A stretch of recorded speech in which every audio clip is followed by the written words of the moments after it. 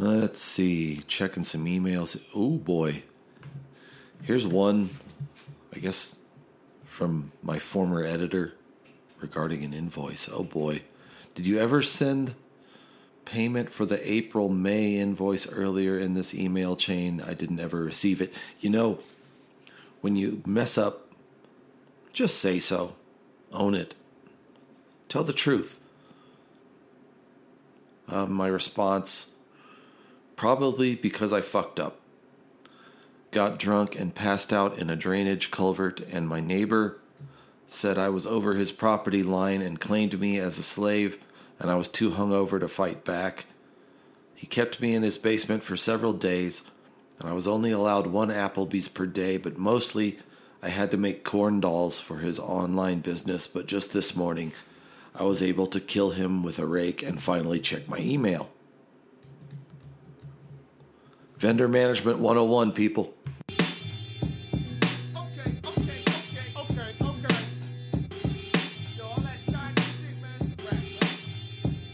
Yo, it's the big black kid that crushes your whole block. Dow Jones, milestone, genuine short shot. Street smart, sweetheart, you never want none. The beat starts, airing them out, run. I don't get down with snitches and the crooked shady bitches that want to... Welcome to Breakup Gaming Society. This is the Lord Chief Rocka, number one Chief Rocka. Here with another installment of booze, board games, and hip-hop. Haven't picked a track of the week yet, but I'm going to drop in a big segment that is going to stand in for Game of the Week and Drink of the Week, as we had a guest from across the pond, our first international guest, a game gentleman by the name of Benjamin Schmaus, who responded to my request to come on and tell a story of a very silly way to play a game, actually two games while inebriated. And as the conversation unspooled, also turns out that he's contributed designs to not only Root, but a very fascinating, really just like, looks like electrifyingly tense and kind of silly and gorgeous game called Stationfall, rather. I guess he contributed some design elements to that as well. And eventually the conversation gets onto Rum, which we don't talk a lot about on this show, except for the one time way back when Tweak was still a cast member, and he brought a really crappy rum, and we talked about it, but Benjamin's more of a connoisseur, so here we go. Benjamin Schmaus talking about Double Drunken Avalon, Stationfall, and Rum. I'm in a game of the week. I'm in a track of the week. I'm in a combination game of the week and track of the week. So this is a banner moment for Game of the Week segment, because this is the first time that we will have had an international guest. I want all 7 of our Breakup Gaming Society listeners to rise and salute to Benjamin Schmaus, calling us from London. Hello, Benjamin. Hello there. So a little bit about how this came about and why Benjamin is here. A few months ago, I started a snotty little thread on a snotty little subreddit, with the general thrust being, share us your stories of just drunken debacles in board gaming. And what I was expecting was more of a, okay, this started out in earnest and then sort of melted down. But it turned out Benjamin had an interesting story, because he and his friends actually architect a very complex, inebriated form of a game. And I asked if he would come on to Breakup Gaming Society and tell the story, and he agreed. Benjamin, thank you. Happy to be here. So what Benjamin described was basically he and a group of friends getting together to play, I believe it's a social deduction game called Avalon. And not only that, but they would run the game in parallel, 2 games at once while drinking. But let's back up a minute for those of us who may not be familiar at all. Benjamin, could you sort of just tell us what Avalon is to start with? Yeah, Avalon the Resistance is the follow-up to the classic Resistance game, which kind of is a follow-up to the Werewolf game series. So you have two teams, and one is a minority, the other traitors, and they're trying to undermine the winning team, right? And trying to stay hidden for as long as they can.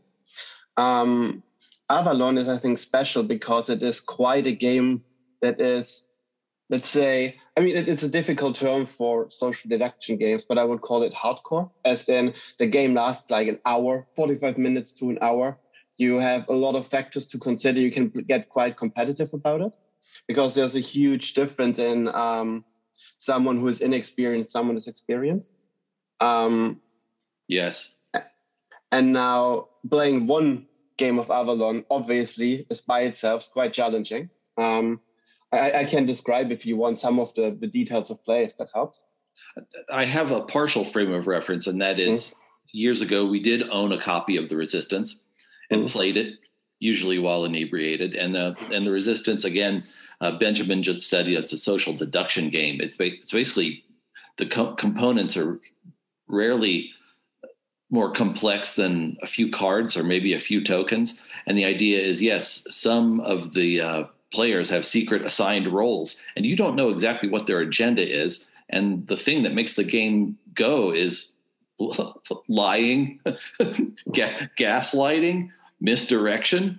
And if you want to find out how good your friends can stare you in the face and lie to you, it's a good thing. And I understand it.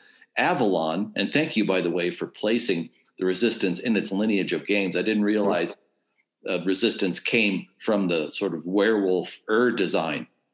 So that's interesting. But Avalon, as I understand it, is the same thing, except it happens in King Arthur's court. Yes, no? No, I think the key difference is that games like Werewolves were fairly unstructured. And then the Resistance began to kind of put a proper structure of there's 5 rounds, right? And there's a certain specific set of information. While games like Werewolves are quite random, Avalon is quite the opposite. And it goes very strong, not just in bluffing, but also deduction, right? So if you think the way it works is each round, someone has to propose a mission, and then everybody votes if they want this mission to go ahead. So you have a table of, let's say, 8 people, and someone said, those 3 people are going to go into the mission. I'm one of them, and I'm going to pick, I don't know, Frank and Peter to go with me. And then everyone else gets to vote if they think this mission should go ahead or not.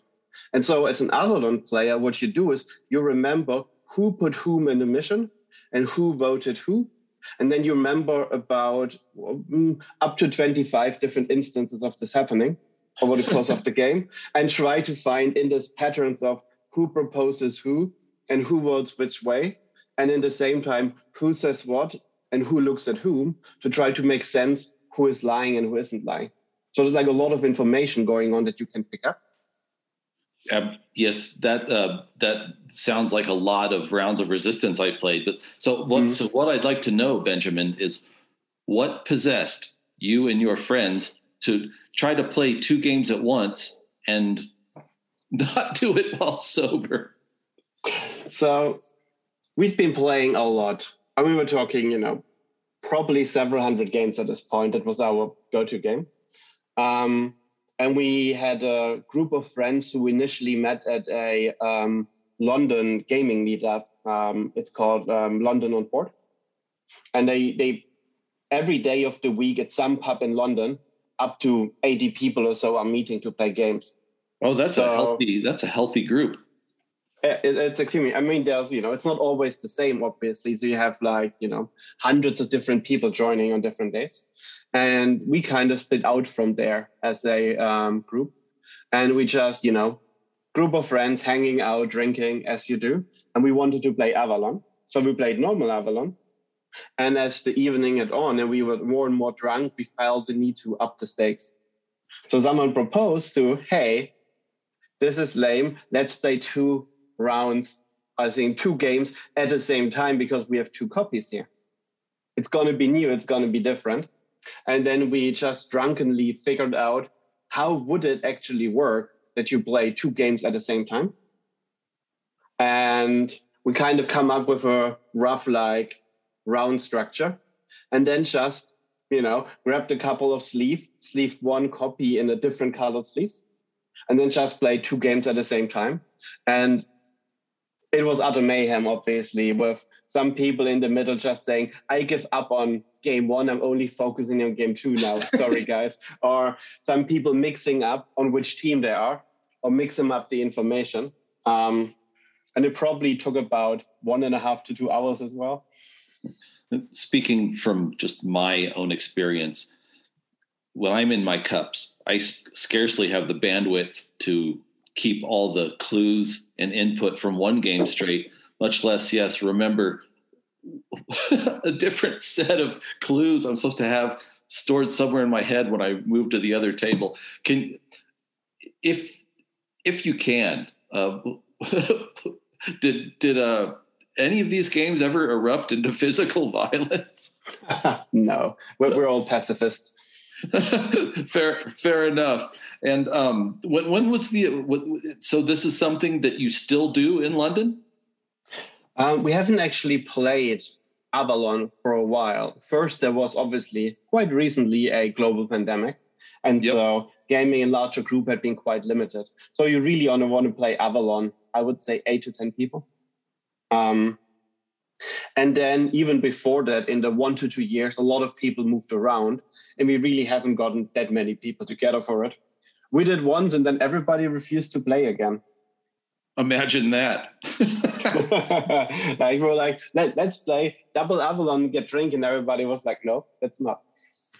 Well, at least you took the adventure. And by the way, out of curiosity, when you get together with your group, what do you drink? So a lot of people are the classic, obviously, like beer and cider drinker. But I personally have a vast rum collection, and I'm a cocktail fiend. So this is my drink of choice. Interesting. You know that there's never been a rum. Actually, once several episodes ago, somebody brought a cheap syrupy rum called Black Magic. It wasn't good. Benjamin, when you want to treat yourself, saying this is going to be a good night, what kind of rum is on your table? What's your favorite go-to? I like obviously the Caribbean one. So Mount Gay XO is from fantastic. Barbados. Yeah, I actually went there to visit a brewery on holidays. That's something you and I have in common. My junior year in college, I got invited to go there for spring break. I had a buddy whose father was with the UN, and he was stationed there. And I was there during harvest time, and the whole island just reeks of sugar from all the cane being harvested. Yeah, it's fantastic. And if I remember, Barbados had the signature rum, which was, and then their signature beer, which is Banks. Oh, I skipped that. But I had a lot of it.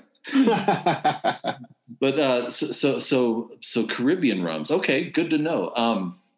There's also the Germans Reserve in St. Lucia, and I went there as well, obviously, to the brewery while I was there, a neighboring island, and they have amazing a bottle called Forgotten Cask, and the Forgotten Cask, the brewery had burned down in the past. And after they cleared the rubble from the fire, they rebuilt the brewery and resumed production. But then a few years later, among the rubble that they had cleared aside, they found a Forgotten Cask that had been matured 10, 15 years longer than it was supposed to. And they're selling this as a Forgotten Cask bottle that is only available in St. Lucia. And it's obviously delicious. Yeah, and it also makes me wonder if the fact that it was in a fire also didn't do something to the character of the liquor. Interesting to think about. And you said you're somewhat of a mixologist. What is there such thing that I generally during the cold months I drink moonshine, tequila, and bourbon. And generally, if I have something I like, I will just pour it in a glass and sip it. I'll sip it at first, and then I'll take big drinks and forget the rest of the night. However, is there such thing for you, Benjamin, as a sipping rum, or do you generally mix it in a cocktail? I mean, it depends. For example, the Mount Gay XO, you only want to drink straight, basically. Anything else, and you miss out on the very smooth taste. But I personally usually drink the old fashioned. Oh, an old fashioned, but made with rum. With rum as well, yeah. I also have specific bourbons that I only buy for old fashions. Do you mind sharing? Oh yeah, it's the Four Roses. Yes. Is my favorite bourbon for old fashions, and also the what's it called? The Bullet one is the classic. So if you go in any upscale cocktail bar, they will use the Bullet bourbon for old fashions. Bullet, excellent. And just out of curiosity, I think probably in memory, the last few years of things I've drank, probably my favorite, just pour it in a glass and sip it, is probably Basil Hayden. Ooh, yeah, it's nice. It's like candy. But in either case, this is the Colonel Hector Bravado here with Benjamin Schmaus, a native of Germany, but currently a resident of London, who agreed to come on and explain his Reddit comment about how his game group managed to drink while playing 2 simultaneous games of Avalon, and B, apparently led to their never wanting to do it again. But Benjamin, thank you again for making time in your day for us, and come back on the show anytime. Anything related tangentially to booze, board games, or hip hop. Always happy to have you back, sir. Sure. Can I do a shameless self-plug at the end of this then? Yeah, would you please? The floor is yours. I would highly recommend that everybody go onto the late pledge and back a game called Stationfall, because the bots and the solo mode were designed by yours truly. And I'm sorry, would you say the name of that again? Stationfall. Stationfall? Yeah, it is about a space station in orbit crashing onto Earth, really. Is there a in case you didn't say it, is there a URL people should go to? What's the best place to learn about Stationfall? Probably typing into Google Stationfall Kickstarter. It's a game by Ion Games. So they have the PAX Pamir, PAX Renaissance, PAX Viking series. And you said you did part of the game design or the visual design? The solo mode and the bots for it, which allows people to play at low player count. And in the world of sort of, now that we're on the subject, in the world of, as is so often the case, is it a cooperative game or competitive? It's a competitive heist game. It's okay. Mm-hmm. So I played the printed play version once, and immediately decided to help them with the solo mode, and immediately catapulted it to one of my top games ever. The best way to describe the game is, it is a heist game where each player tries to have a different heist in the same location with the same crew. Interesting. You know, I recently bought Never Bring a Knife, which is Never Bring a Knife. It's from Atlas Games, the same makers who did Gloom. And it seems like sort of a cross between Cash and Guns and the Resistance, except without the foam guns. And when you said competitive heist game, yes. When you said competitive heist game, that sounds, and it's all happening aboard. You have to steal things aboard a crashing space station. Yeah, it depends which character you have. So you could be a telepathic rat that just wants to hoard cool items and set everything on fire. You could be the station. You could be the station chief and you want your officers off the ship, but yourself you want to go down at the helm. You could be, an experiment go wrong, who wants revenge on the officer. So like based on who you are, there are very different objectives to complete. I only can highly, highly recommend looking into it. Their late pledge is open until December. Okay, so once again, that was Benjamin, who not only captained some ambitious drinking games, but is also involved in the design of Stationfall. Sounds like a wild heist game aboard a crashing space station, which you can find on Kickstarter. Benjamin, this is actually something I'm going to go read about right now, and I hope that some of our listeners will investigate it as well. It's always fun to see just the niches and the twists on various gameplay models that independent creators come up with. So, Benjamin, thank you again. Best of luck to your launch. I will do my small part to make sure people know about it. And come back anytime. We'd love to have you. All right. Thank you very much, Dan. And until next time, it was a pleasure to be here. Roger that. I'm going to give you the Breakup Gaming Society toast, Benjamin. May you fight long and well. May you fight long and well. Track of the week. Get this barbershop quartet bullshit out of here. What the hell? This is supposed to be a damn Geritol boy band you got going on here? Bullshit that is. Kind of stupid. Fucking next. Garbage. Relax and take a seat. Sit back and play the beats and blast it in your Jeep. It's the track of the week. I'm ratchet in the streets. Talk trash to the geeks. Get smacked in the beak. It's the track of the week. Some songs hit your late teenage mind with such force that they just burn themselves into your neural pathways and you become addicted to them. Such is the case with Butcher Shop by Kool G Rap and DJ Polo.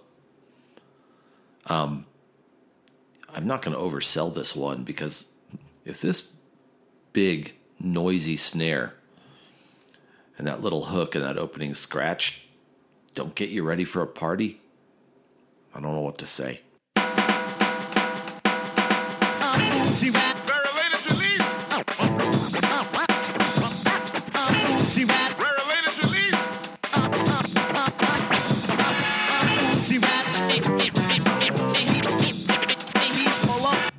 These are also some of my favorite songs to feature because, you know, one of the hallmarks, the beautiful hallmarks of Golden Era that is lost is the DJ Boast track, where they'll dedicate a whole song just talking about what a badass this DJ is. Also, this is one of those pre-gangster era Kool G Rap slabs. It was off, I think, Road to the Riches, which just has some great tracks. Big fun beats. And, you know, later Kool G successfully invents himself not long after this as a gritty gangster rhymer, and did it effectively. He still, even if he never got the sales, he still has the respect.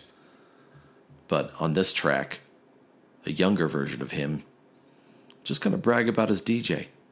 Survivors and reciters don't mean to offend you. Yes, I will continue, but I'm not a menu. So don't bite or swallow or fight or follow, recite or borrow rhymes and wanna give them back tomorrow. Below is like Zorro, war hero, horror, terror, errors, zero. Love that. Polo is like Zorro, war hero, horror, terror, errors, zero. This track was a watershed listening moment for me also, because I found it listening to the Colors soundtrack, which is a dumb movie. And the most famous song from it, the title track by Ice-T, actually is not the best. Butcher Shop, Roxanne Shanté's Go On Girl, and Raw by Big Daddy Kane are also on that. The rest is kind of a weird grab bag of never wases and has-beens, but holy shit, those three tracks. That soundtrack was the first time I ever heard Big Daddy Kane. Changed my freaking life, man. And before we go, gonna bookend the thought about vendor management we had with the last email in the chain that was referenced at the very beginning, where Glix Fagor, the Impaler, asked me quite reasonably where his money was, and I made up a story about being enslaved by a neighbor. It was silly, but one of the things I love about Glixfagor is it's impossible to throw him. After I sent him that story, he replied thusly, "I am glad you escaped the clutches of the Corn Doll King." He once attempted to do the same to me. He actually just let me go because I was enjoying making the corn dolls too much. I had too many lovely dolls. They were my friends. And I imagined we all lived in a small farming community out there in southern Colorado. There was Hank. He was a tough old cob. Owned the farm. Tough. Hard-working. Expected you to work hard, too. Good fella, though. He'd do anything for you. And, of course, little Kenny. Just a half-nub cob. But what a cute kid. He had a paper route and a lemonade stand. And, of course, there was Alice. She was a blue corn cob. Not blue as in sad, but blue as in Smurf, like Smurfette. Alice and I had a bit of a thing going on for a while, but the Corn Doll King disapproved. He took Alice from me, but I didn't care. I went ahead and made Sally. Sally was a sweet yellow corn. She really was so sweet. She and I, oh my, yes, the fun times we had. Like when I stuck her up my butt.